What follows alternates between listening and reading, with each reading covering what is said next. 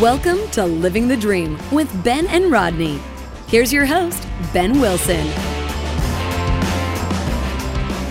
Hello and welcome to another episode of Living the Dream with Ben and Rodney. I'm your host, Ben Wilson, and my co-host Rodney is beside me as usual. And today I've welcomed back to the show my good buddy Ronnie G as we talk about Michael Jordan's Last Dance documentary, give our input, and we're going to rank our top teams and top players from the 80s, 90s, 2000s, and beyond to the current players. So Ronnie, welcome back to the show. What's happening, Big Ben? How's everything going? It's going great. Of course, it's going great when I'm talking to you, and we're talking about one of our favorite things, basketball. And especially, that what we're going to talk about, it really has its roots. The conversation's really well-rooted in something that you and I love talking about, and that's, big-time college basketball. And it's funny how so many parallels between The Last Dance and all these players that were in it and some of our college basketball favorites through the 80s and 90s. Yeah. Well, let's go ahead and get started talking about Michael Jordan's Last Dance. Of course, it was a huge hit on ESPN and, tremendous ratings. And it was premised on the fact that 98 Bulls team was sort of the last dance, that going into the season, Bulls management with owner Jerry Reinsdorf and general manager Jerry Krause had announced that Phil Jackson, the successful head coach, would not be returning. And, Jordan was adamant he wanted Phil Jackson to be his coach. And so there was question as to whether Michael Jordan would continue playing after the 98 season. And so really this Bulls team looked at it as this was their last dance with this group of guys. And they were going for a second three-peat to give them 6 titles total. So I thought it was a really great documentary going through that process, but it also went back to kind of how Jordan got his start in basketball. To your point, Ronnie, talking about college basketball and even high school, Michael Jordan, he wasn't this heralded recruit coming in to high school. He actually got cut in his sophomore year in high school because they didn't think he was tall enough and they didn't think he was good enough, and it motivated him to be this ultra competitive player that he was like, I'm just going to outwork people and I'm going to be the best, and this ultra competitive guy that he became a McDonald's All-American. And then he went to North Carolina, and he, as big of a college basketball fan as I was, I didn't really keep up that much with Michael Jordan. I was like 6 or 7 years old, but it's not like back in the day he was like the college dominant star, because to me, I thought Patrick Ewing outshined him for a while. That was a guy that was like with Kentucky. We followed our guys, we followed Charles Barkley, but we knew about Patrick Ewing. We knew about Chris Mullin at St. John's. And so Michael Jordan was a really great player, but it's not like he was expected to be this amazing, amazing guy coming into the NBA. What's your early recollections of Jordan as a college player? You and I have had these discussions before about college basketball. And, if you look at the arc or the growth trajectory of professional basketball and its popularity, in the early 80s, professional basketball, the NBA championships, they weren't even on live TV. They were tape delayed and shown like at 11 o'clock on a Saturday night on like CBS or something. So college basketball was the thing up until, middle 80s, kind of the same time that Jordan entered the league. And to me, growing up in New York, St. John's and the Big East, that was, if you wanted to watch basketball, that's what you were watching. The Knicks were really good in the 60s and the 70s, but it was St. John's and the Big East. And so, we were really familiar with Patrick Ewing in Georgetown.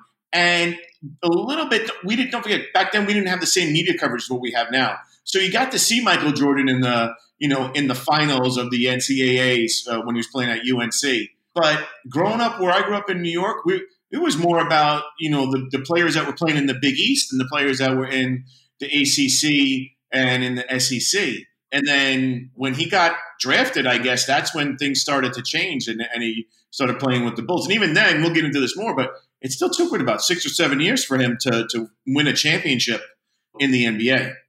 Yeah.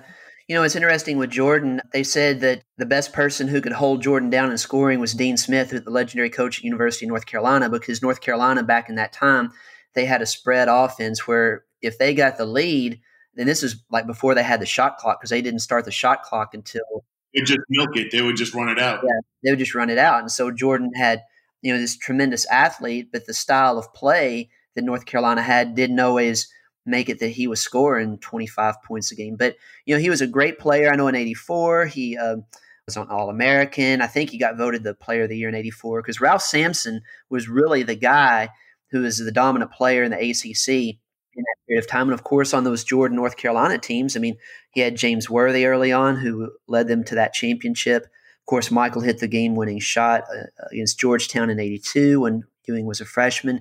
But that North Carolina team was loaded with guys like Sam Perkins. They had a young Kenny Smith. Of course, Jordan was a great player on that team. But it's really like they said in the documentary, when he went to the 84 Olympic team coached by Bobby Knight, that's where Bobby Knight said Jordan was by far the best player on the court. And on that 84 team, you had some real studs with Georgetown's Patrick Ewing. You had Wayman Tisdale out of Oklahoma. But Jordan was the star. And then he gets drafted. And, of course, being a Kentucky guy, I get so sick and tired of hearing the fact, hey, Sam Bowie was drafted number 2 by Portland.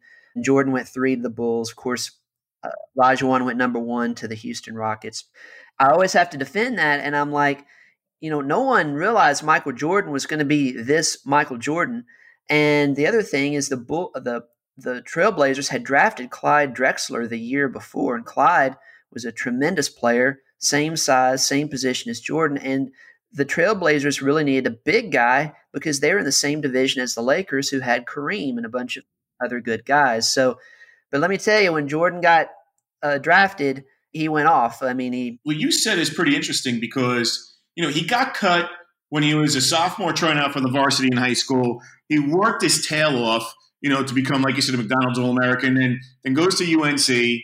And I believe that if I saw a documentary on him or on Dean Smith, I believe, told him, to leave school and go to the NBA or something like that. And then when he went to go play at the Olympics, like you just said, Bobby Knight said he's just the best player ever, And then when he got to the Bulls, in the documentary The Last Dance, they clearly said, within 2 weeks of him playing with the Bulls, the entire Bulls organization knew that he was the best player anybody had ever seen.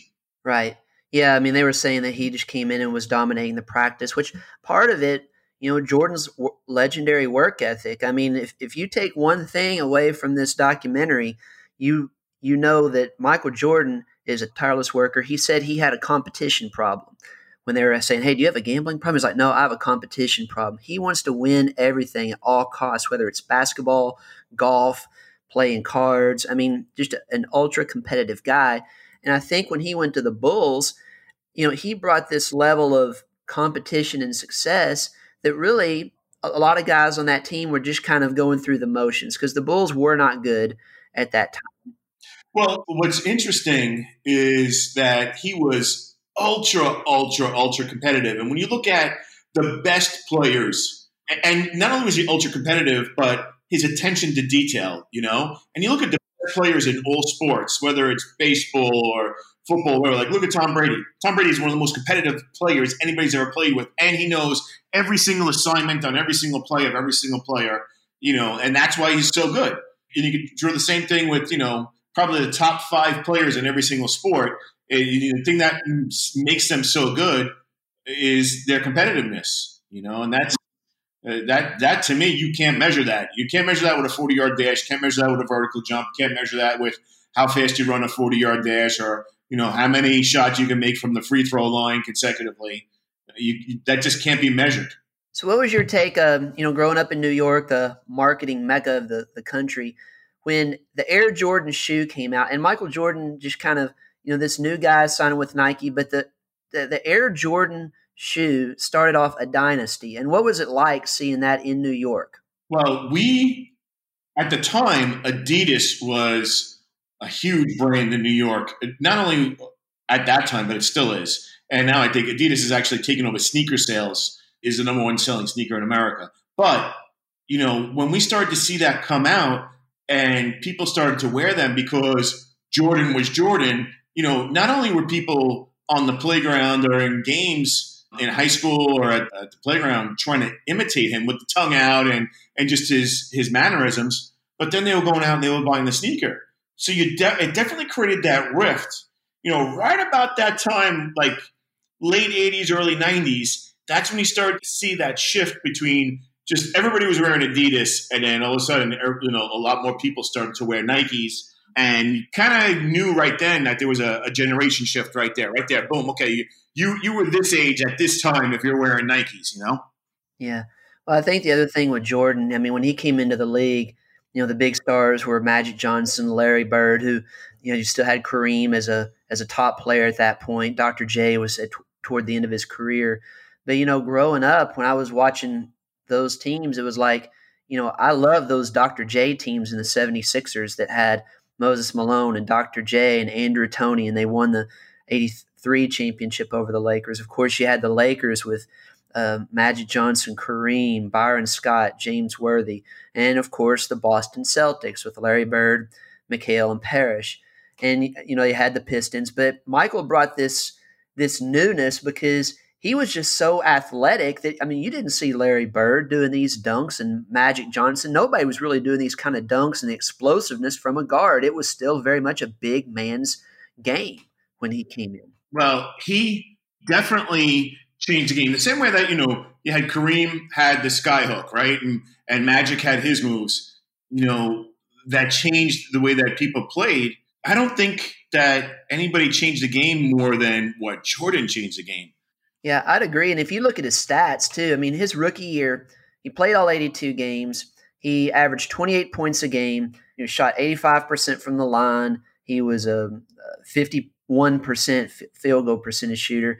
But, I mean, he was a stat sheet stuffer. He had 6.5 rebounds a game. He had 6 assists a game. He had 2.5 blocks a game. I mean, he was, just this well-rounded player. And then when he started with the shoes, I mean, they were saying on the documentary that when Michael was wearing the Air Jordans, the NBA hadn't approved that shoe because they had their deal with, I think, Converse as well. So he was wearing this unique shoe and getting fined every game for it. So he got fined like $400,000 his first year, which was like about almost 2/3 of his salary because he got paid $750,000.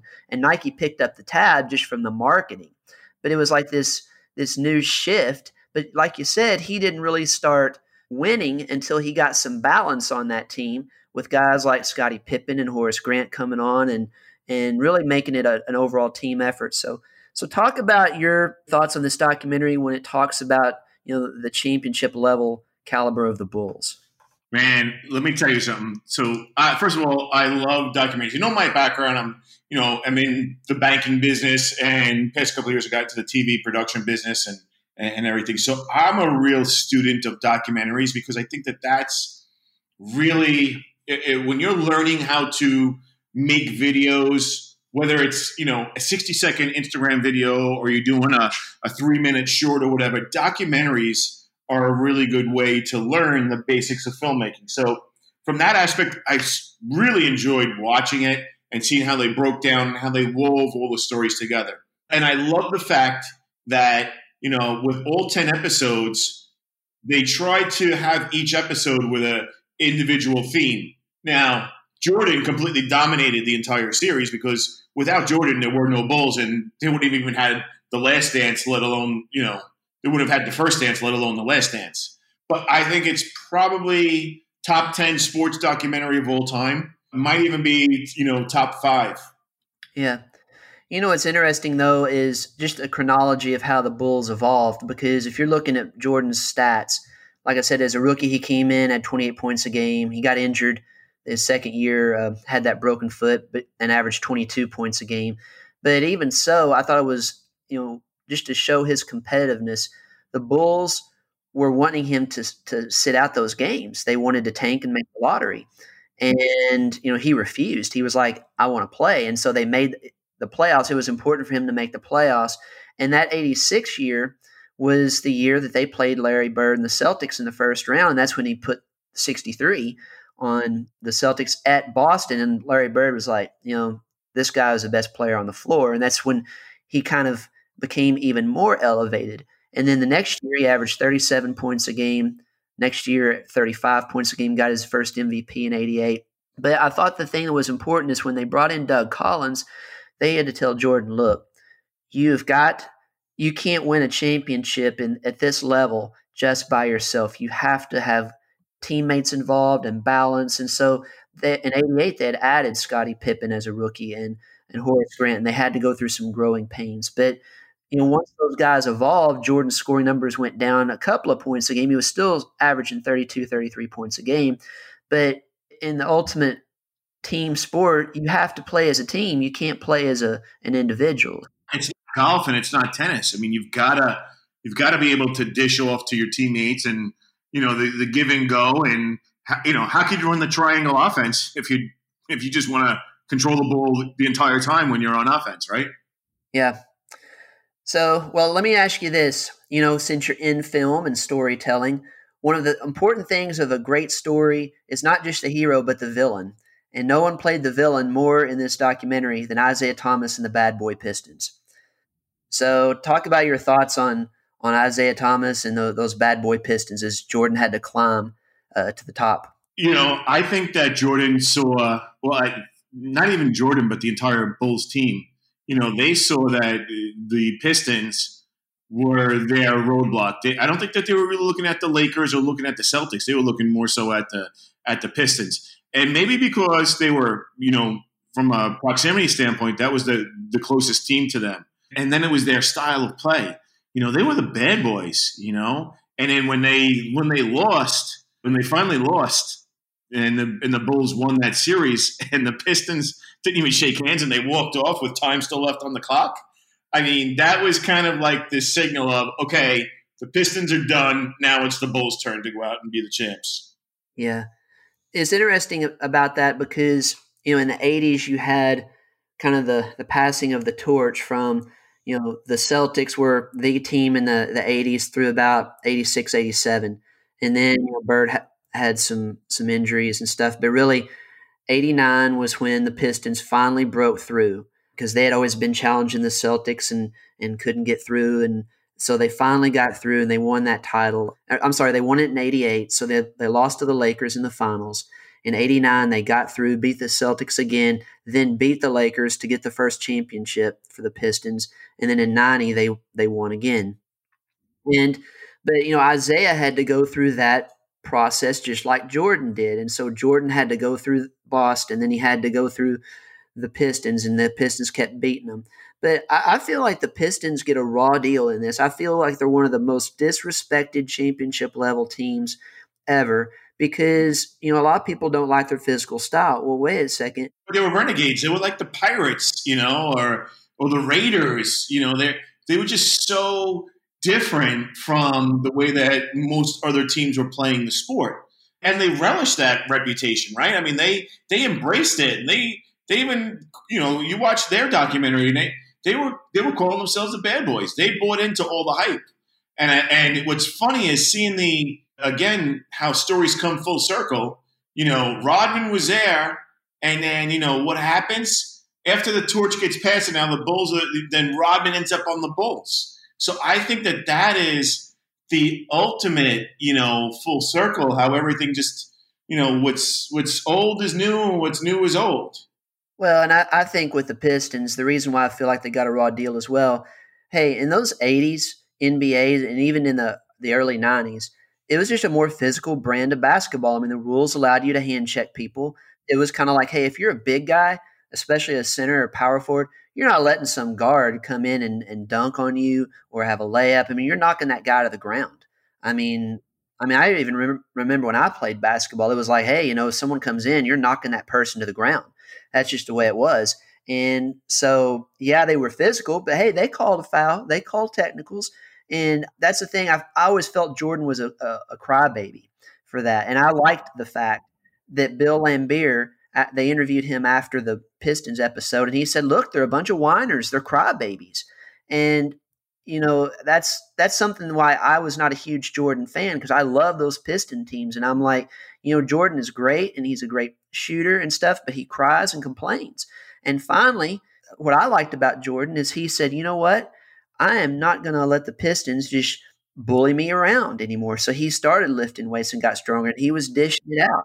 that in the I remember they covered that. It was interesting because on one of the interviews in the documentary that they had with Isaiah Thomas, he even said that the NBA they coordinated the Bulls and skipped over the Pistons. Went from the Celtics and the Lakers, and they wanted to go from the Lakers to the Celtics to the Bulls, but they never wanted to pay any attention to the Pistons. And when the Pistons, beat them in the series, they kind of had that chip on their shoulder to say, hey, NBA was trying to do everything to make sure that the Bulls were going to win the series. And the Pistons ended up winning that. And I think it was the next year that the Bulls ended up beating them and finally, overcoming that hurdle. I agree with that. I think it's right because, at the end of the day, at that period of 88, 89, 90, Jordan was the most marketable star in the NBA. You still had Magic Johnson there. You still had Larry Bird, which, people were loving those guys, but they didn't have the commercials and the endorsements like Jordan did. Every kid that I knew growing up, other than me, I wore my Larry Bird black Converse shoes, but a lot of people, they had their Air Jordan shoes. They were Bulls fans. Where I grew up in Kentucky, we had WGN, so we were watching Bulls games on TV. Do you think that Isaiah Thomas maybe also had a chip on his shoulder because Coach Knight, after coaching in the Olympics, had given so much praise to Jordan when Isaiah was supposed to be, Coach Knight's, golden disciple?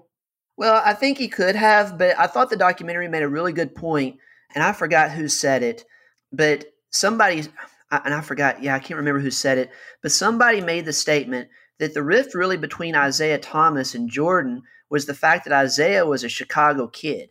And then Jordan comes in, this rookie year and gets all this stardom and glamour and stuff, and he's the talk of the town in Chicago. Well, Isaiah still lived in Chicago. John Sally said that, I think. But so Isaiah lived in Chicago, and he'd come back in the offseason, and all these people, when they were talking about Isaiah being the greatest player in Chicago, they're talking about Jordan. And, Isaiah is no saint, but he's very competitive too, just like Magic Johnson was and Jordan and all these guys. And so he didn't like that. And so that was kind of a rift. He's like, well, I'm going to show this guy, I'm not going to let him get over me. And it was interesting because when Jordan was a rookie and made the All-Star team, they talk about the fact that a lot of the veteran guys, which Isaiah kind of led it, were like, hey, we're going to kind of blackball this rookie, not really passing the ball and stuff, because they didn't want this new guy coming in taking their territory. But I always felt with those Piston teams, it's like, hey, everyone says they were dirty and stuff, and they played dirty on things, but at the end of the day, you know what? Jordan had to face the bully. A lot of times people have to face the bully in life, and he got stronger, and he took it to the Pistons, and they won. And did the Pistons handle it the wrong way, walking off, not shaking hands? Well, according to Bill Laimbeer, he said, well, hey, when Boston lost to the Pistons, that's what they did. Isaiah said it. And, they wouldn't have shook hands with any of the Pistons except the fact that Isaiah went up to Kevin McHale. But that's kind of how it was. And so they were like, screw it. This is what happened to us when we went down, and we're going to do the same. And a guy like Bill Laimbeer, he doesn't really care what anybody thinks. No. But don't you think that a lot of the teams they were a little bit extra chippy when they played the Pistons because they were the Pistons, which then, of course, Pistons weren't going to just sit there and take it. So they got just as defensive and just as aggressive with their elbows and their hand checks and, boxing out maybe a little bit extra hard and playing, getting in the paint and, getting much more aggressive against other teams, Yeah. Well, it's like Bill Laimbeer said. If you look at that Pistons roster, other than really Isaiah Thomas and maybe Rodman, they didn't have the most athletic team out there. Bill Laimbeer was a 6'11" center, but he wasn't a big jumper or vertical guy, so they had to play to their strengths. And it was like, hey, Jordan's going up for these shots. Well, if he's in the air, we're already beat, so you've got to hold him down and knock him around, do what you can before he gets in the air. So that's just part of competition, and that's why I go back to the statement, as great as Michael Jordan is, I always think of Michael Jordan as a complainer on the basketball court. But you know what? A lot of people complain. But at the end of the day, he was able to slay the dragon and move on. And finally, they got to those titles. But before we leave Isaiah Thomas, I want to ask you this. A large portion of this documentary focused on the fact that Isaiah Thomas was omitted from the 1992 Dream Team that went to the Olympics. And just as a reminder of who that roster was, you had Michael Jordan, Larry Bird, Magic Johnson, John Stockton. Well, let me just go by position. So starting at the point guard, you had Magic Johnson and John Stockton. The shooting guards were Michael Jordan and Clyde Drexler. The small forwards were Larry Bird, Chris Mullin, and Charles Barkley. The power forwards were, I guess Barkley would be a power forward, but they had Karl Malone. Then they had the centers, David Robinson and Patrick Ewing. They had Christian Laettner as the representative for the college team, and of course they had Scottie Pippen as just an overall glue guy. Now, me looking at this roster, other than Christian Laettner, I don't see a problem with any of those guys being on that roster, because if you look at the players at that time, they were tremendous, and you've got to have a good balanced team. But a lot of people have really pushed the fact that Isaiah should have been on that team. He was like a legendary guy. But of course, a lot of people want to point the finger to Jordan and say he wasn't on that team because Michael Jordan didn't want him on the team. And on the documentary, Jordan said that when Rod Thorne called him, he said, "Who's on the team?" And Rod says, "What do you mean?" And Jordan says, "Who's on the team?" And then Rod Thorne replies, who is an executive with the NBA, but a former GM of the Bulls who drafted Jordan, said, "Well, the guy that you are thinking of isn't on that team." And so Jordan took the position that it was kind of known that he didn't like Isaiah Thomas, but that he didn't say anything about Isaiah Thomas definitely not being – if Isaiah Thomas is on that team, he's not playing. But yet it came out this week that he said in an interview to a reporter that he was adamant that if Isaiah Thomas was on that team, he wasn't playing. But then it's interesting, if you talk to guys like David Robinson and other guys on the team, nobody really liked Isaiah Thomas. So what's your take on all this? Was Isaiah Thomas robbed? Yeah, I mean, don't you think? But, I mean, put it this way. You went down the roster of that team, right? Every single player in that roster deserved to be there. And probably Christian Laettner did, because he came off of such an amazing career in the in college. Well, I hate Christian Laettner, so I want to put the blame on him for this. But when you look at name the top 10 players in the NBA from 1980 until present, so the past 40 years, let's call it, right? Are you going to put Isaiah Thomas on that list? See, I don't think Isaiah Thomas really. I mean, if you're looking just pure merit, he wasn't. Unless you take Laettner off the roster, I don't pick him over John Stockton at that point of his career. If this was a 1988 Olympic team that they were picking, then yes, I would put Isaiah over Stockton. But ultimately, and they said in the interview that Chuck Daly, though, coach of the Pistons, didn't even want Isaiah, which, I don't know if that's true. I never heard Chuck Daly say that. Chuck Daly may have also been saying that for a couple of reasons. Number one, Isaiah was coming off of a wrist injury that year. So being the fact that he's on his team, he may prefer for Isaiah to be completely healthy.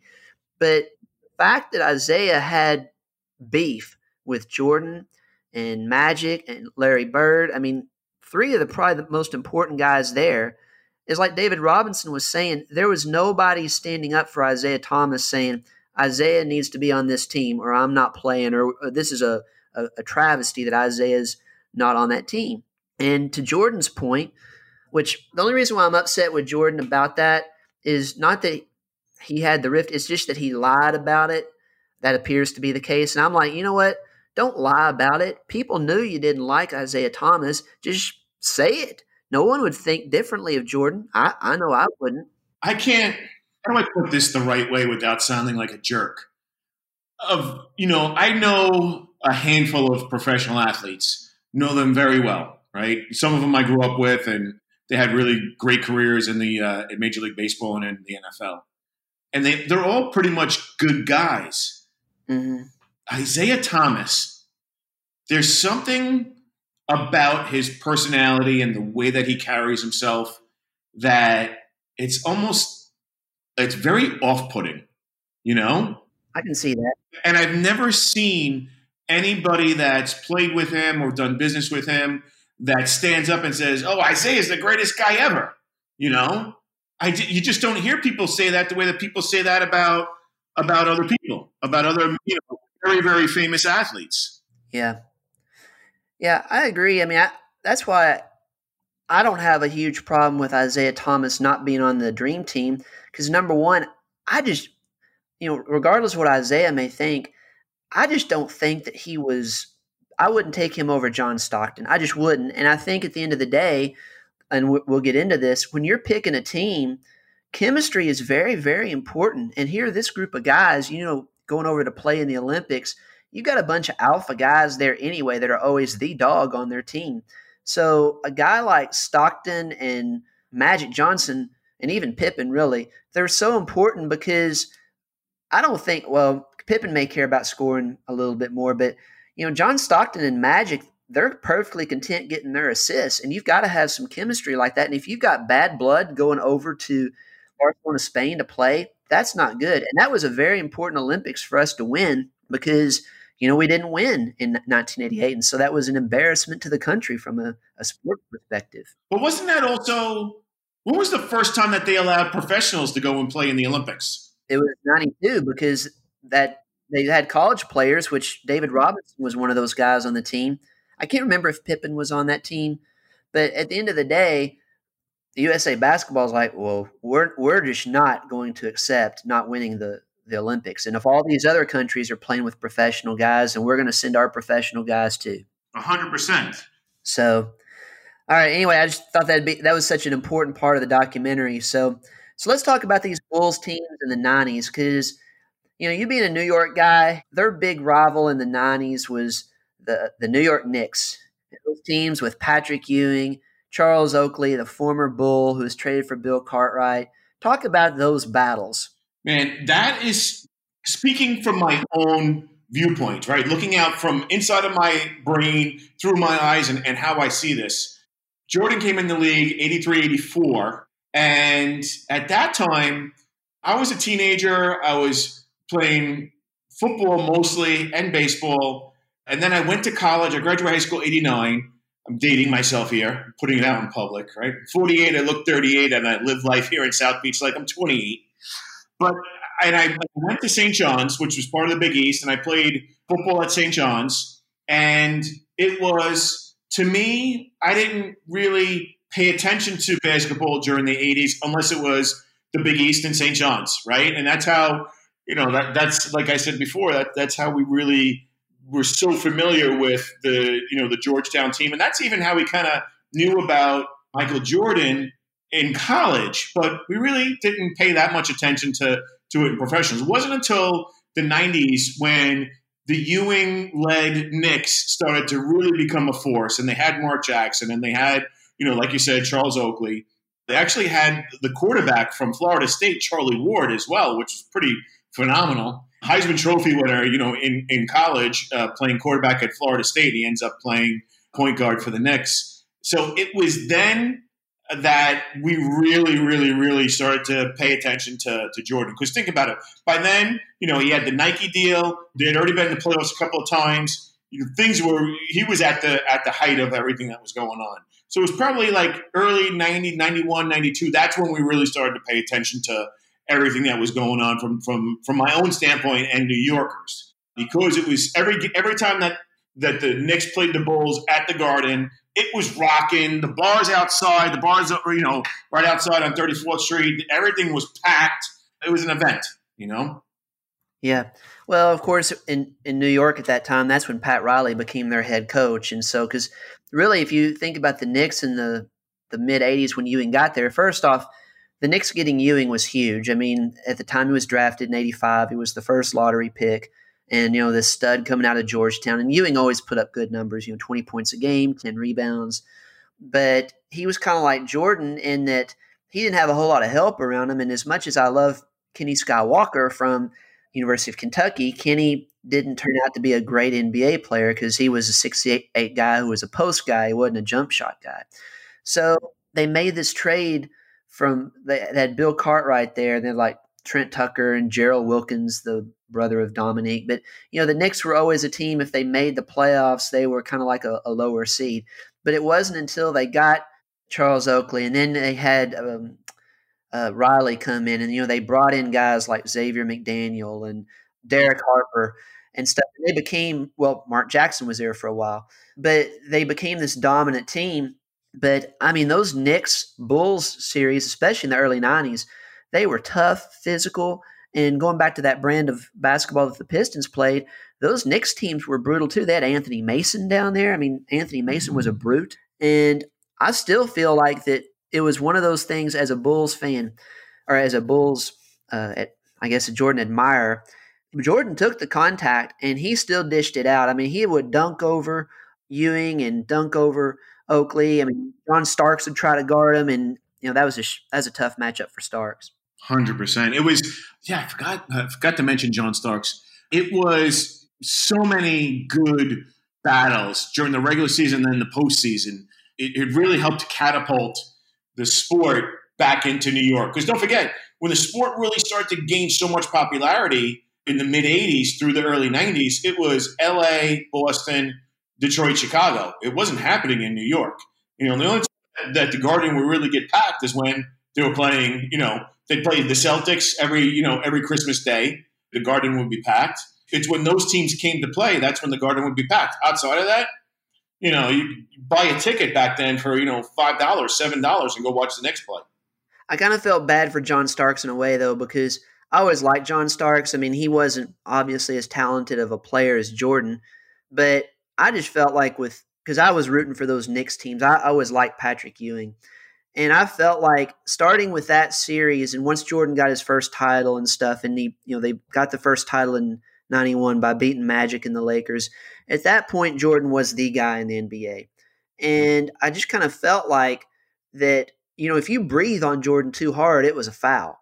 And yet Jordan was a really good defensive player, and he'd be all over Starks, or they'd whip on Ewing pretty bad, and he wouldn't always get the call. So none of the big stars, in my opinion, ever got the same treatment that Jordan did. Ewing never got that. Alonzo Mourning never got that. Even going modern, I still don't think LeBron gets the calls that Jordan would get back in the day. But I'll say this for Jordan. At the end of the day, he hit the shots. I mean, it's one thing to, get calls, but are you making the shots? Are you making the plays? And he makes the plays. I mean, he was still shooting in the early '90s, like 52% from the field as a shooting guard. So that's pretty impressive. That's impressive. Hey, what'd you think of Scottie Pippen, about how he was portrayed in the documentary?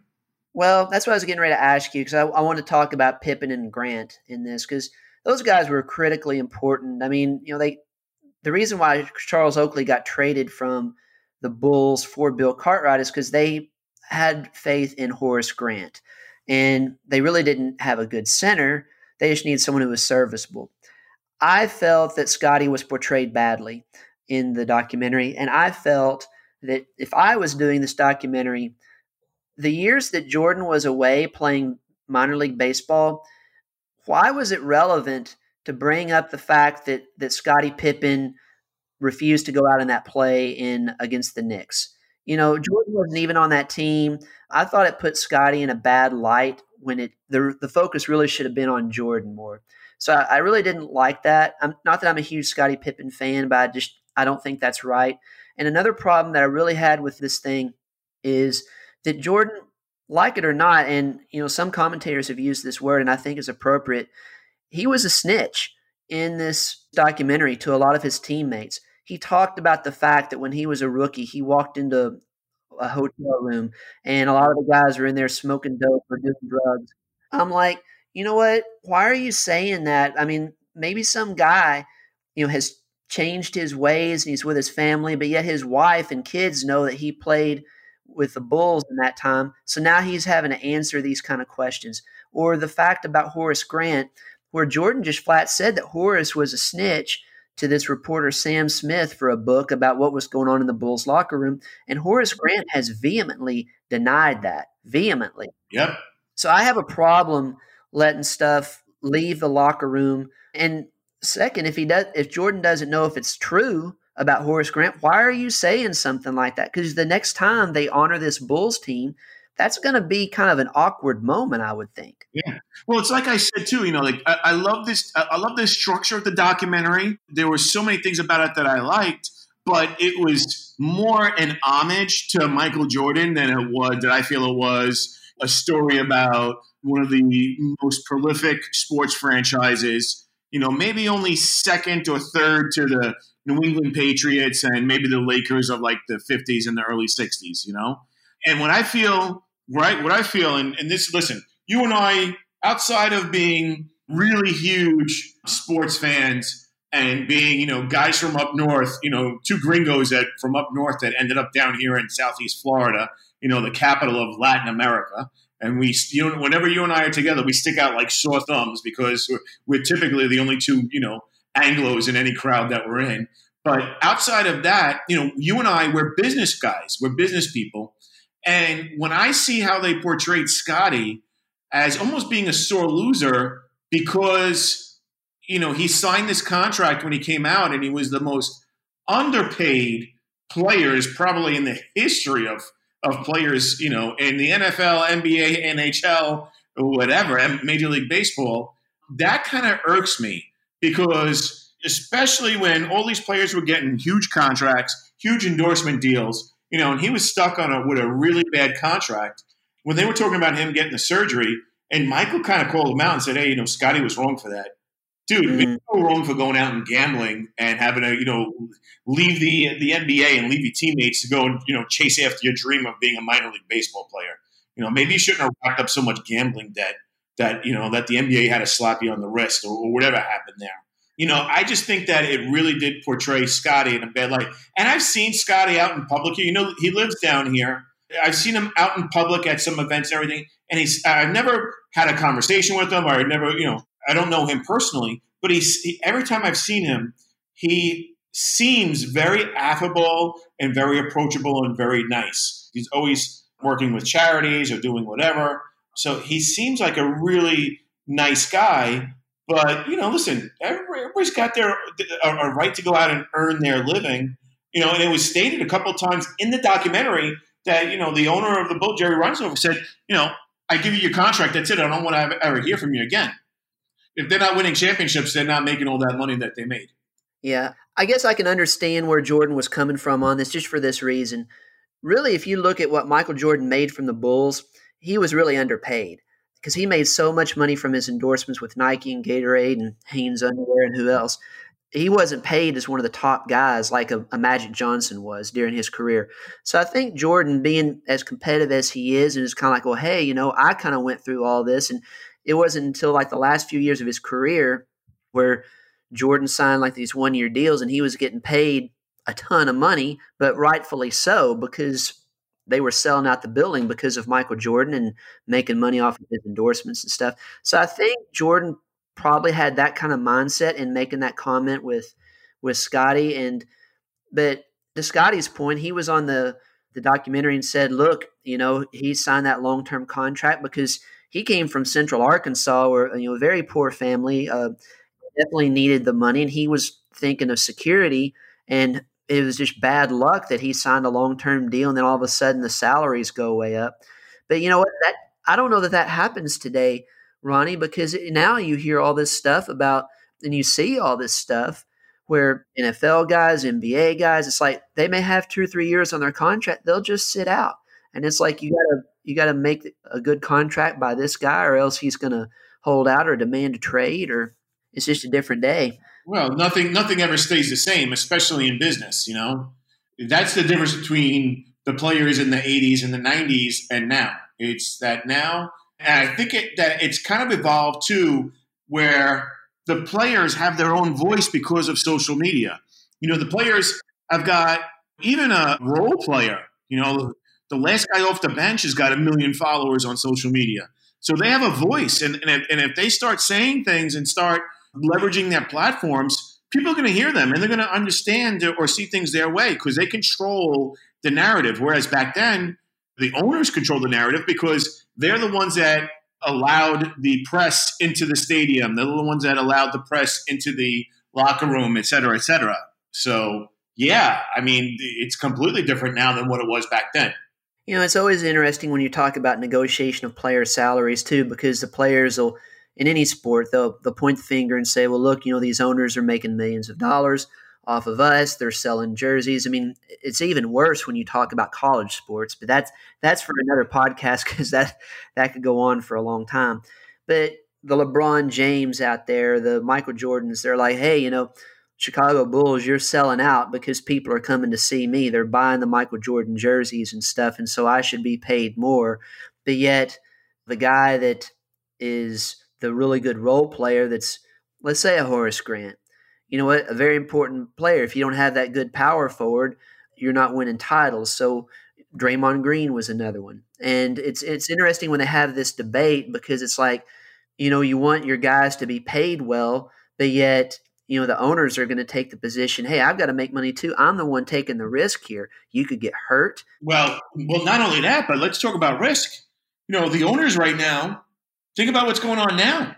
The owners are taking a bath because they've got all these expenses, fixed expenses with stadiums and everything else. They're not getting any revenue. They're not getting concession. They're not getting ticket sales. They're not getting their endorsement deals. They're not getting their advertising sales. They're not getting anything, right? That's why we're seeing it with the baseball teams now. This is going to be interesting what's going to happen with baseball and even NBA saying that they're going to go back to play in Orlando or Texas or something to go in and play like a round-robin tournament to determine who the champions are of the league for this season. Just give it up at this point. It's June. Come back strong next year.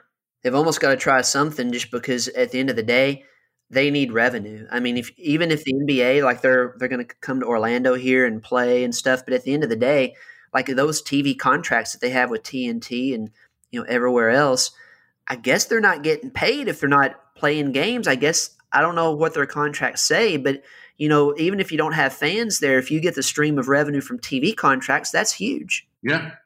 Look, if the players were smart, we're getting a little bit off topic, but the players are smart. They would go and set up their own 3-on-3 games and do it through pay-per-view and charge $1 a viewer to watch a game. Players would crush it. Are you kidding me? You put 6 players, put together 12 players, and they go and they play a 3-on-3 game. And they rotate the players in and out. You mean to tell me that they're not going to get with how sports deprived we are right now?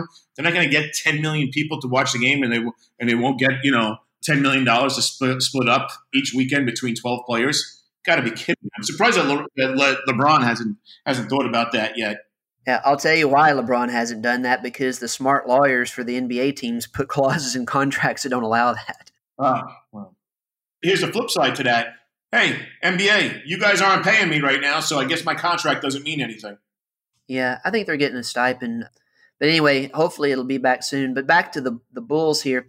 One important piece of the puzzle to those late Bulls teams was Dennis Rodman. And we talked about Rodman a little bit with the Pistons. Of course, my favorite part of this documentary was Carmen Electra being on there several times. So, if we didn't have Dennis Rodman, we wouldn't have Carmen Electra on this documentary. So kudos to Dennis Rodman. But Rodman is a guy that is kind of misunderstood, I think, because, he got wild and crazy and stuff. But say what you want about Dennis Rodman, but he performed on the court. Tremendous rebounder, tremendous defender. When they lost Horace Grant, they needed this power forward, this guy to be a defensive stopper down there, and he delivered. So talk about your thoughts about Dennis Rodman on this documentary. Man, first of all, I love Dennis Rodman as a personality, right? There's so many, he's very, very interesting.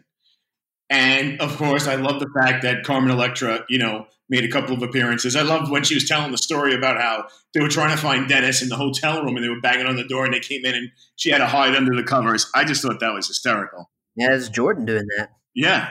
And I just think that he's such an intriguing guy. I mean, definitely marches to the beat of his own drummer, multi-time NBA champion, hangs out with the leader of, Kim Jong-un. There's so many memes about him. He's like the anti-hero, in every story, every movie. And this goes back to filmmaking and making good entertainment on video. You've got to have that conflict character. We have to have the character that's either you hate him 1 minute, but you love him the next, or you love to hate him. You look at every TV show, look at every movie, you always have that conflict character. And that's what he was on the Bulls. He was that conflict character.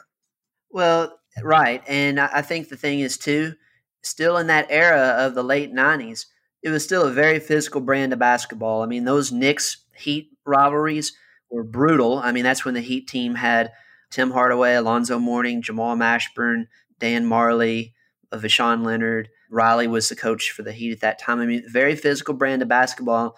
And when the Bulls lost Horace Grant, they just didn't have that physical presence down low because, Luke Longley really wasn't that great of a center. He was a serviceable center, which is all they kind of needed for the Bulls just to kind of get out of Jordan's way. But you still had to have that great power forward because of so many good big guys in the East with like Ewing and Alonzo Mourning. You still had Olajuwon.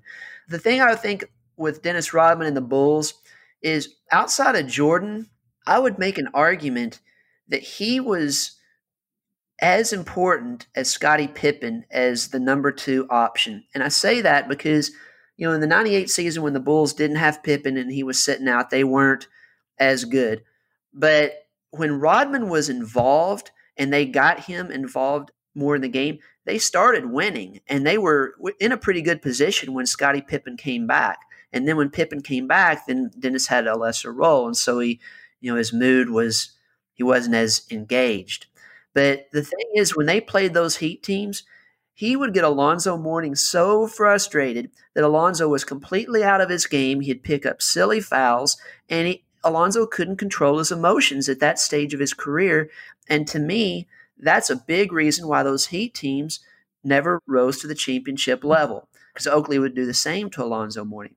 But going back to my point with Jordan, because I was rooting for those Heat teams, and it was like, man, if Vashon Leonard or Marley, if they breathed on Jordan, they would call a foul. It was so ridiculous. I mean, and I was like, this is just blatant officiating to benefit Jordan, because if you give Jordan an inch, he's going to take a mile. But one other guy I want to talk about, other than Rodman, who is, to me, so critical, and that's the head coach, Phil Jackson. I felt that Phil was such a great leader and a manager of personalities on that team that, if you had another coach, maybe you don't win with that team. What's your take on Phil Jackson and his legacy? Well, first of all, a little background on Phil that I learned about through the documentary is that I think he's from like North Dakota or something, went to North Dakota State or one of those colleges, almost in Canada, right?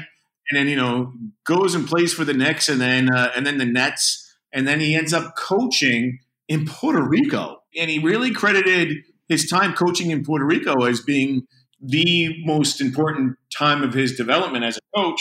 And then he goes and interviews with Jerry and them the first time, and they take a pass, and then they interview the second time, and then he comes on as an assistant.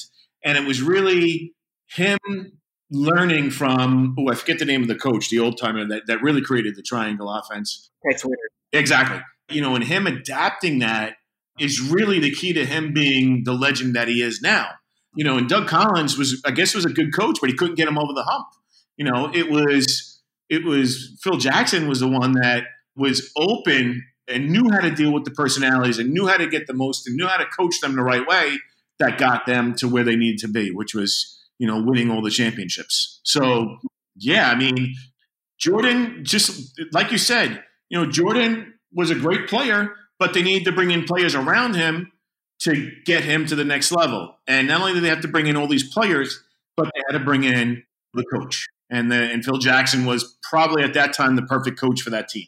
And I think that with Phil Jackson, as you see in the documentary, you had some very strong and different personalities on that team that had to be managed. And part of the job as a coach is, besides the X's and O's, is to manage the personalities of the team so that this unit can work together. And so you have a guy like Jordan that, frankly, watching all this stuff, Jordan really wasn't that great of a teammate. He was brutal on some of the lower guys, which part of it is, and a lot of perfectionists deal with this. It's like they expect everyone else to be at their level. And it's hard for them to accept when some people aren't, or maybe from an effort standpoint. But like, you hear this stuff about Jordan giving Cartwright a bunch of things about, a lot of crap and stuff, because he wasn't too thrilled about Cartwright coming over because his friend Oakley got traded from the Bulls to the Knicks. But he was like, he called a medical bill and stuff. And I'm like sitting here, why are you doing that to a guy that you need on your team? You need this guy to buy in to you. So, I don't think Jordan was that great of a teammate, but yet Jordan was so demanding on things. You had to have a strong leader like Phil Jackson to say, hey, Jordan, when you're out of line, when you punch Steve Kerr in the face, you're kicked out of practice, because if you let Jordan just run the team, he has no respect for the coach, and that's a problem.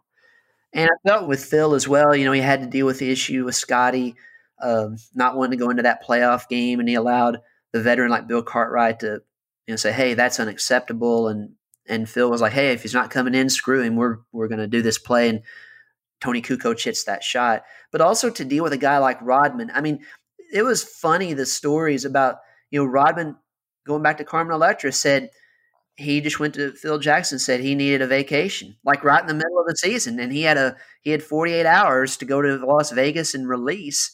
And that's when he wasn't back, and Jordan got on the plane and went back and dragged him out of the hotel room with Carmen Electra. And is that one of the best stories ever, though? Well, that just goes to show how you've got to know your personnel. And this applies whether it's basketball or you're working at a law firm or a business or whatever. And Phil was a master at being able to do that. And he did the same with Kobe and Shaq and the Lakers. You've got to be able to manage those personalities to get the best out of them. So I think if I was picking a coach to run an organization, it would be Phil Jackson, just because he was just so great with X's and O's, but also the mentality. Now, kind of closing up on this with The Last Dance, the reason why it's called The Last Dance, as I mentioned earlier, the management for the Bulls, Jerry Krause and owner Jerry Reinsdorf, they just didn't want to bring back Phil Jackson. To me, isn't it crazy to not want to bring back a championship team and to announce that at the beginning of the year? Makes no sense whatsoever, because it's like when we elect a new president, and in between the election and inauguration, that's called the lame duck president, because he has no power. Same thing with that. You let everybody know this is the coach's last year. Well, if somebody doesn't like the coach, they just go and do their own thing and wait until the following year. It was strange. I can't see that happening in business. I can't see it happening in any other sports. Maybe towards the end of a season, if somebody was retiring, we've seen that happen with a lot of icons, but not where management says, yeah, this is going to be his last year. We're going to move on after this year with him. I just thought it was such a poor decision to make, because, I mean, it's not like Michael Jordan doesn't get enough questions from the press as it is, but that team had so much extra pressure from dealing with those kind of questions the whole year. So it was another diversion from the very difficult task of trying to win an NBA championship. I just thought it was absolutely crazy, but, they were able to put it together. And that last year was such a crazy year because of the Scottie Pippen situation. He took off time for that surgery, and he missed several games before coming back. So Rodman had to step up, but you had guys step up their game too, like Tony Kukoc, who really, I felt bad for Tony Kukoc in this, because when he first came to the Bulls, Jerry Krause, the GM, had been talking up how great this Tony Kukoc was, and Jordan and Pippen took offense to it because they're like, hey, we're great players too, and you're talking about this other guy. So they just dogged him in the Olympics. You had other guys step up. Bill Winnington was important. Longley hit a few shots, but guys like Steve Kerr stepped up. And then when Scotty came back, they were rolling. I will say this though, I was a big Utah Jazz fan. I loved John Stockton Malone, so I was so upset the way the championship was won, where Jordan, he says that it wasn't a push off Brian Russell to hit that last shot, but I don't know. I just felt like that was another series where Jordan's getting so many calls. Yep, exactly. Well, listen, it is what it is, Yeah, it is what it is, I guess. But even so, that was the series where he had whether it was the flu or food poisoning or whatever it might be, to score 55 points when he's not 100%. That was amazing. But they capped it off, and that's how that Bulls dynasty went out. So kind of closing up on the Bulls before we go into our great discussion of players, talk about your final takeaways from the documentary The Last Dance. I think that this was more, I've said it before, this is more an homage to the great Michael Jordan. It was Jordan first, then about the Bulls, and then about the other players, right? Because it just tried to cast Michael Jordan as being, this great thing. We didn't talk too much about Jerry Krause. Jerry Krause built a great team, but he was a real, idiot. Definitely has no people skills and just didn't have a bedside manner.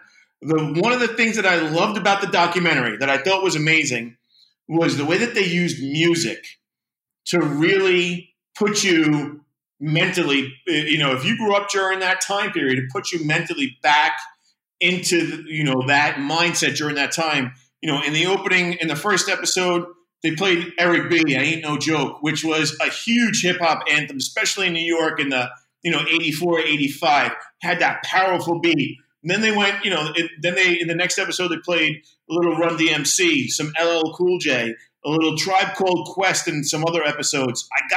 They played some really, really amazing hip-hop, which, of course, the same way that the NBA and the Bulls really exploded during the mid-'80s through the '90s, we saw hip-hop explode. And they really used some huge anthems from hip-hop, but not the most commercially popular songs, but songs that when people make up a list of, okay, these are songs that are very influential, that have a huge story to tell, the story behind the music, the songs that they use. They even use Kool Moe Dee. You have to be a real hip-hop Africano.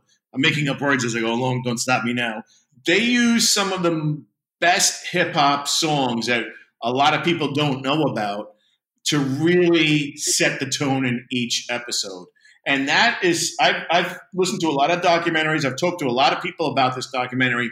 Nobody has really said it. In fact, I watched a couple of episodes yesterday and today just to kind of refresh myself, because I was watching them while they were on and I was paying attention to it. But, of course, I'm on my phone. I'm doing my emails for the week. It's on a Sunday night, blah, blah, blah. And it wasn't until I rewatched it, I said, wow, that was really, really good production work. And somebody knew what they were doing when they used these songs that were relevant to that time period. I don't know if you picked up on that, or if the average viewer would pick up on it and the meaning behind the songs and when the songs came out and who the artists were. But music, just like in all video production, whether you're watching a movie, TV, whatever, music it's like that character actor that you see in every film, and you don't know what the character's actor name is, but when you see the character actor, you're like, oh, I love that guy, or I love that girl, she's awesome. That's how music is in old video production. That was one of the best things about this entire production. I think one thing I forgot to mention in the podcast that I really liked about it, besides Carmen Electra, I thought the documentary did a really good job of bringing in Michael's mom and talking about his relationship with his parents, especially with his dad, who was murdered. And I thought that was very important, because it showed, Michael Jordan had a really good upbringing with parents who really cared about him. They did the best they could for him. I mean, they were just regular blue collar workers, just like a lot of us grew up in. And so I thought that was great, and showing how his brothers were so influential with him as far as the competition goes. And that, regardless of whether you're a fan of Michael Jordan or not, his work ethic was second to none. And I mean, one of the greatest competitors ever, besides being one of the greatest basketball players ever.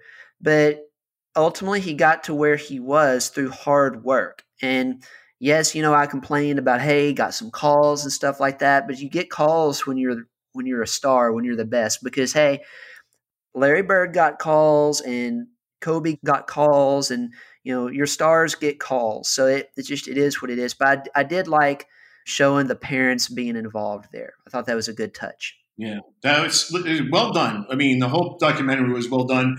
And it also has created a lot of conversation about different things right now, sports related, growing up. So many different conversations have come about due to this documentary, especially in the absence of normal competitive sport programming on TV. Right.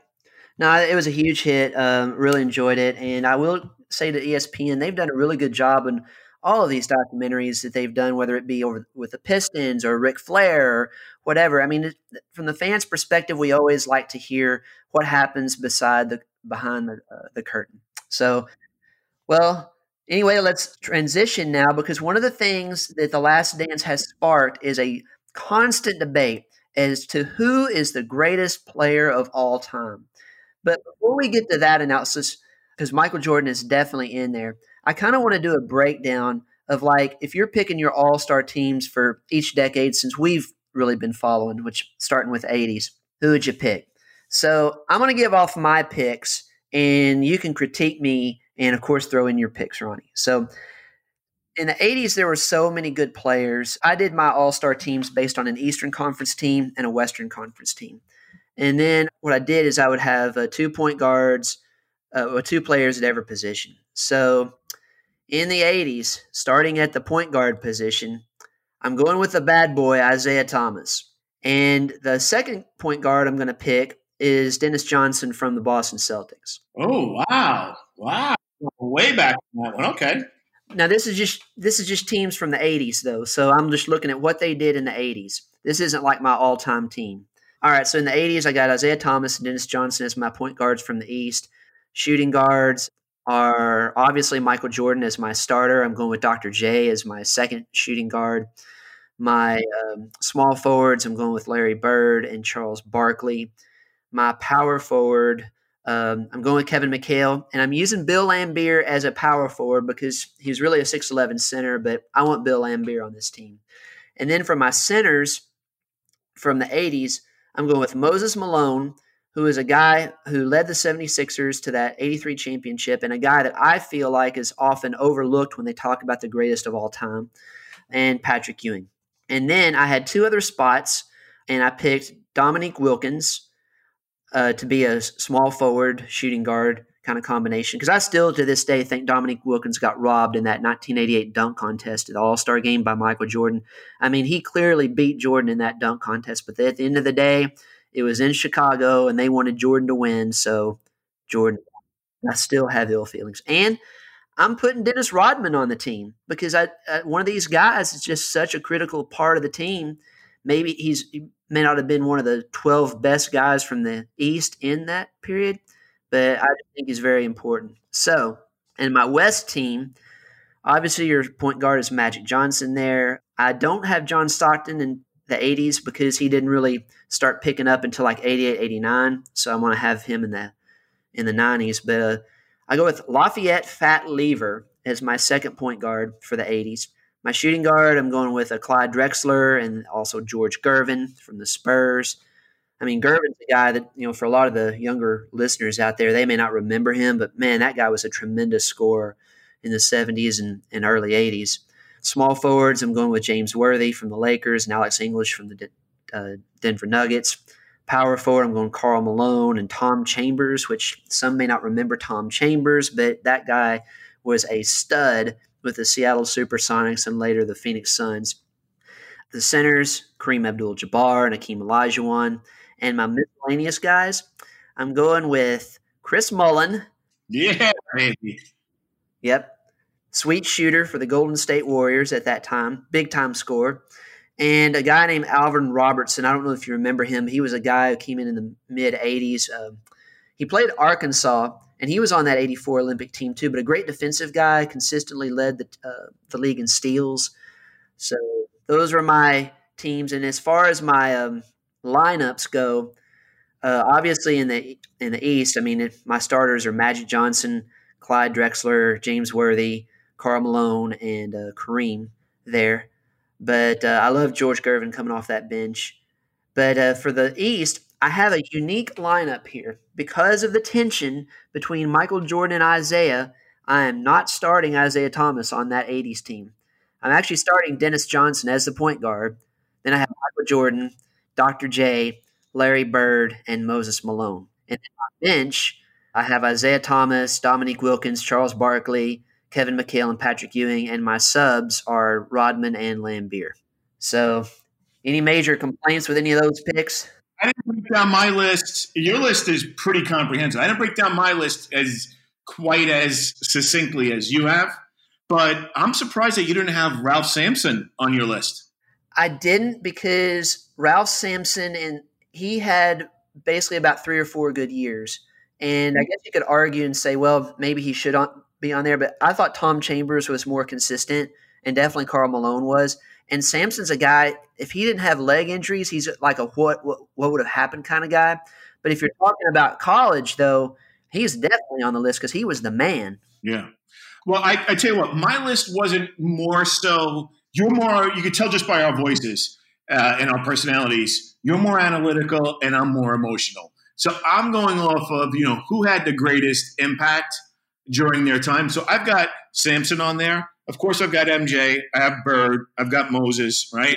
I have Kareem, Magic. I even have Ewing, even though Ewing really didn't start to become a huge force until the 90s. But, he got drafted in what was it, 85 or 86? He was drafted by the Knicks. Well, he always averaged over 20 points a game and over 10 rebounds. So I had Lambeer in there. I'm not a fan of Isaiah Thomas. I didn't have Isaiah Thomas on there just because I'm just not a fan of him. I don't think that he is one of the greatest players because I don't believe that he's a player's player. I don't think that other players would really say that they loved playing with him, And maybe that's why he was a good fit in Detroit, because Detroit just had this cast of characters that, the whole, the sum was greater than the parts. I had Mutombo was playing during the 80s, no? 90s. 90s, okay, so he's on my 90s list. I had Olajuwon and I had Dominique Wilkins. Those were like the players. Again, don't forget, during the 80s, I wasn't as much watching basketball, professional basketball, as much as we were during the 90s, Yeah, those are all good picks. Mm-hmm. So, all right, well, transitioning into the 90s, I went with a few different guys. I mean, of course, for my East team, Jordan is still my shooting guard. I still put Isaiah Thomas on the point guard list for the 90s, but there's a guy who is my second point guard that I feel like is another guy, also a former Philadelphia 76er, who I think gets forgotten in a lot of the discussions about greatest players of all time, and that's Allen Iverson. That guy was great. And it's what's funny is he's known more for the bad press that he got and for his line about going to practice, than he was for what he did on the court. He is one of the most underrated athletes. Before Michael Vick, I think AI was like the original Michael Vick. It just said instead of him choosing to go pursue football in college, he wanted to go play professional basketball, Yeah. The other thing with Allen Iverson is, he was a shorter guy. They had him listed at 6 feet tall. He was really more like 5'10", 5'11". But, he's just a great, great player. If you look at Allen Iverson's stats, he was always a big-time scorer. So he definitely should be on that 90s team. So I mentioned Michael Jordan. The backup shooting guard would be Reggie Miller. Reggie Miller is a player that either you love him or you hate him, big-time player. Small forward, Scottie Pippen. Still go with Dominique Wilkins there. He still had good enough numbers in the 90s. My power forwards, I went with Charles Oakley and Rodman.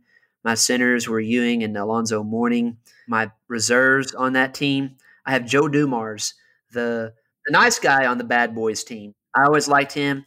And then just from a team perspective, I really liked Dale and Antonio Davis, the Davis twins from the Indiana Pacers. Just tough, hard-nosed guys. I thought they'd be a good addition to the team. Even so, another guy I want to mention from the 90s is Grant Hill. Just a tremendous player coming in, could do everything. So he was really talented.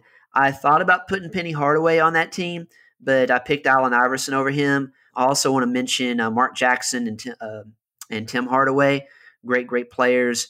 If I'm building a team, though, I really like Mark Jackson because Tim Hardaway, as good of a ball player as he was, and he could shoot, he could score, tremendous player for the Heat.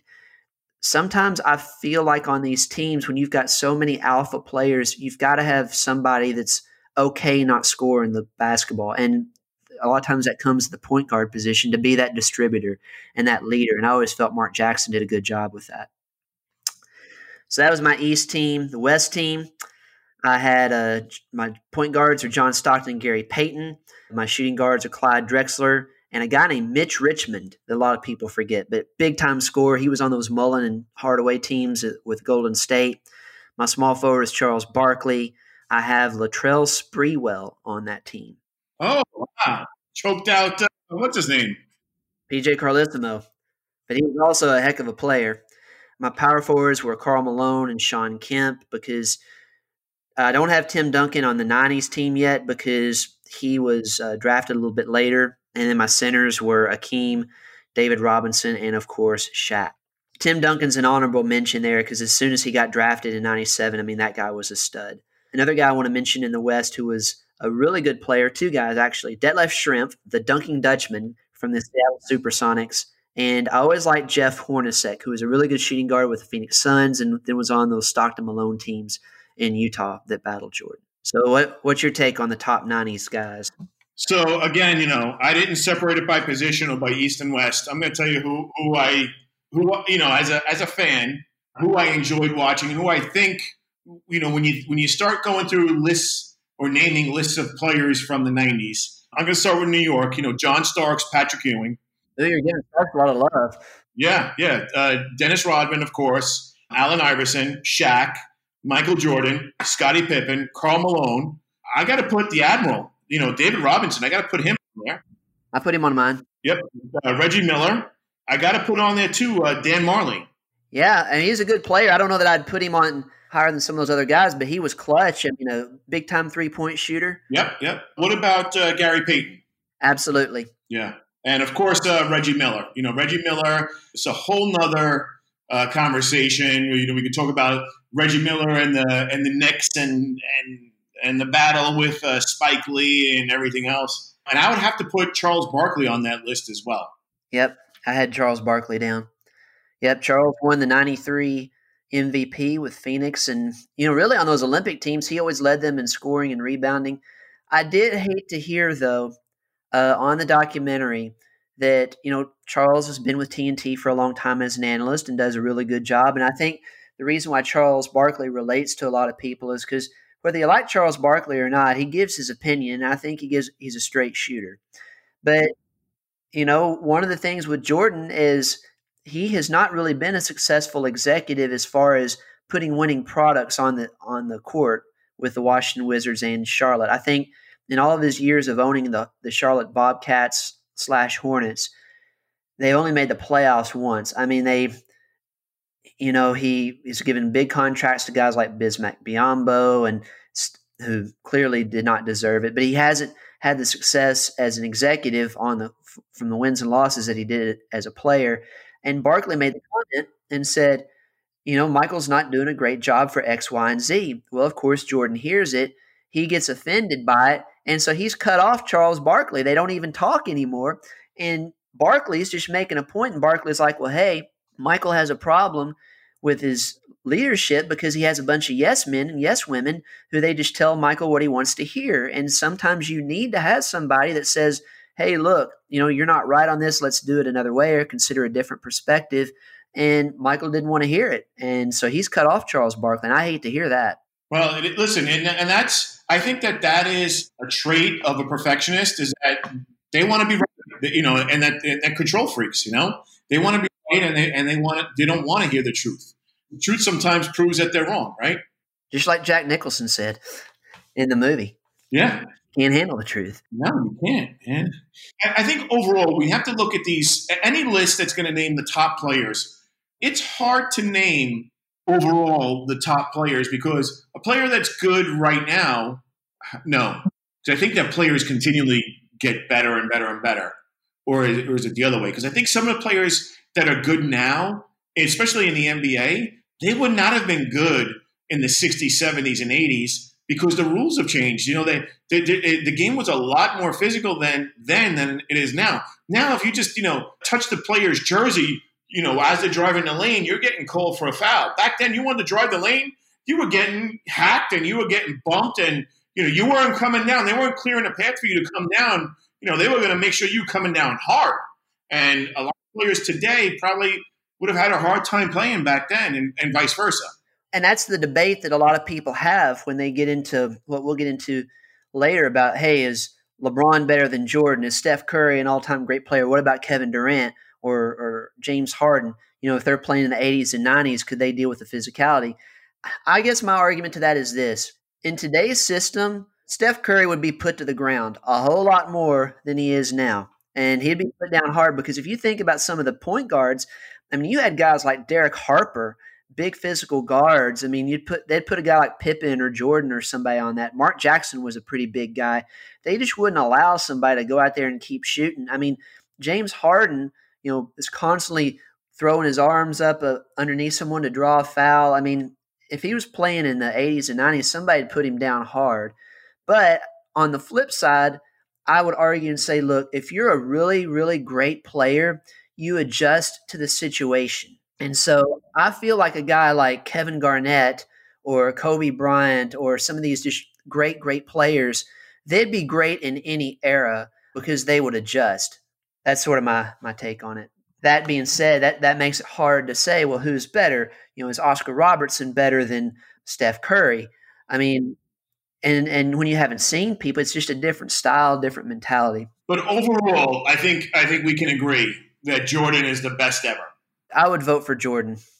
I would, because I feel like that with Jordan, the thing about with Jordan is he came into the league as a slasher, a driver. He became a really good jump shooter at the end. And you look at Kobe's game, that's what Kobe did. And so I would say I would take Jordan and Kobe over LeBron because I don't feel, and I'll get to my top 10 list.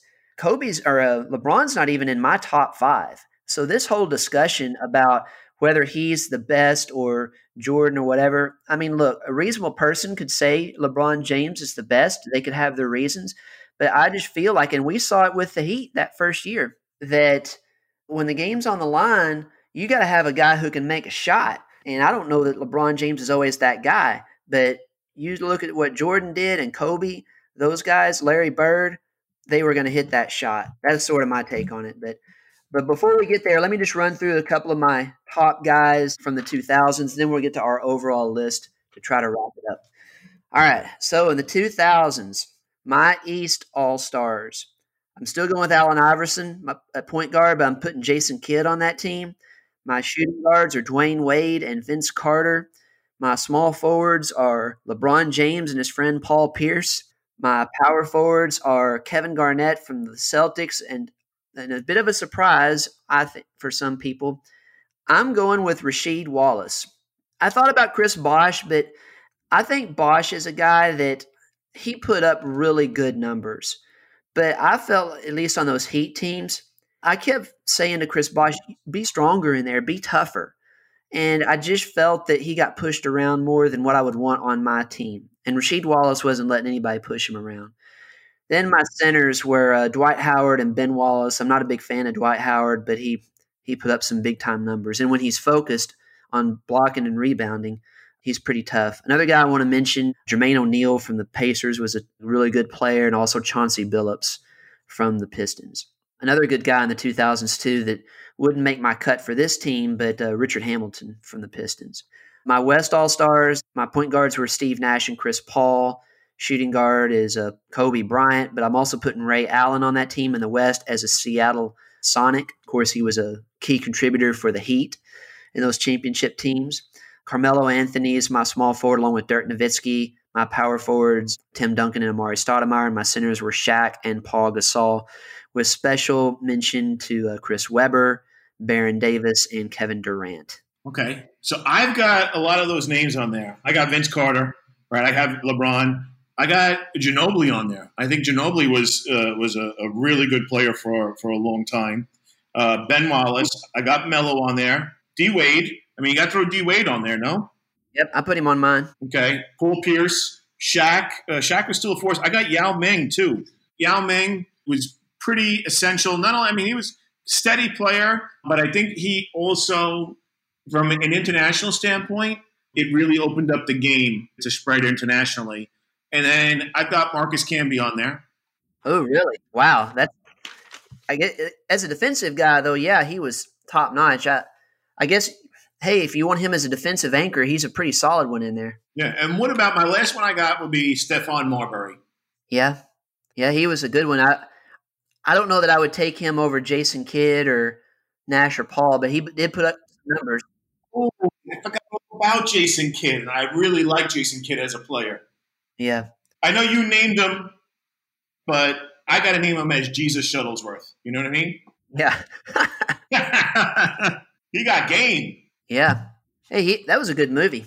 So, and as far as my teams for the most recent decade, I mean, as far as point guard, and I didn't do an East and a West, I just kind of did an overall because these guys have switched so much. But point guard, I mean, I'm putting Steph Curry in there, and I'm going with Russell Westbrook. As my shooting guard, I'm going with James Harden at that position and Klay Thompson. I really like Klay Thompson. Small forward, obviously, I'm going with LeBron there. I'm sorry. And also on my shooting guard, I'm going with Kobe in that period. Small forward, I'm going with LeBron and KD. My power forward, I'm trying to think who I did with my power forward. I mean, as far as my bigs go, I'm putting Giannis in there and still Dirk Nowitzki. And centers, we really just don't have centers anymore. I mean, we have some, but they're not really stars. So I'm probably just going to go with some more big guys. And, I always liked, as much as I dislike this guy for his antics, he is an important player. I would give consideration to Draymond Green just because he's very, very skilled, but I don't know if I would want him on my team. And I still put Tim Duncan on that team. Gosh, there was one other player I forgot. I guess that's good enough for now, but I mean, those are the guys. I mean, really, this has been kind of a domination this period from a LeBron and Steph Curry, the Splash Brothers. So LeBron's another one of those players. Tremendous talent. I mean, guy's 7 foot, whatever. He's won championships now with the Heat and with Cleveland, and I don't know if I can consider him in the top 5 of players all time. Okay, so if we're going all time, well, here's my top 12 of all time, just for discussion. In no particular order. If I'm going point guards, I'm going Magic Johnson and Oscar Robertson. So that's 2. Shooting guards, I'm going Michael Jordan and Kobe. Gotcha. Small forwards, I'm going Larry Bird and LeBron. Power forward, I'm going Tim Duncan and Karl Malone. I just really like Karl Malone. Centers, I picked multiple. I think Kareem would be my first pick. I pick Wilt Chamberlain. I pick Shaq. And I really like Hakeem Olajuwon. And another guy for small forward shooting guard that I don't want to forget is Jerry West. Now, one guy that is always considered in this discussion is Bill Russell. Mm-hmm. And I didn't see Bill Russell play. I mean, I know his tremendous championship winner with the Celtics helped, with Bob Cousy, and they Havlicek and win all those titles. I think 11 titles with the Celtics. Moses Malone was a great, great player. I think Iverson should be considered, but I don't know that Bill Russell makes my top 10 list because when I looked at his stats, he was only like a 42 to 44% field goal percentage shooter as a center. Now, he averaged 15 to 17 points a game, and he got 22 rebounds a game.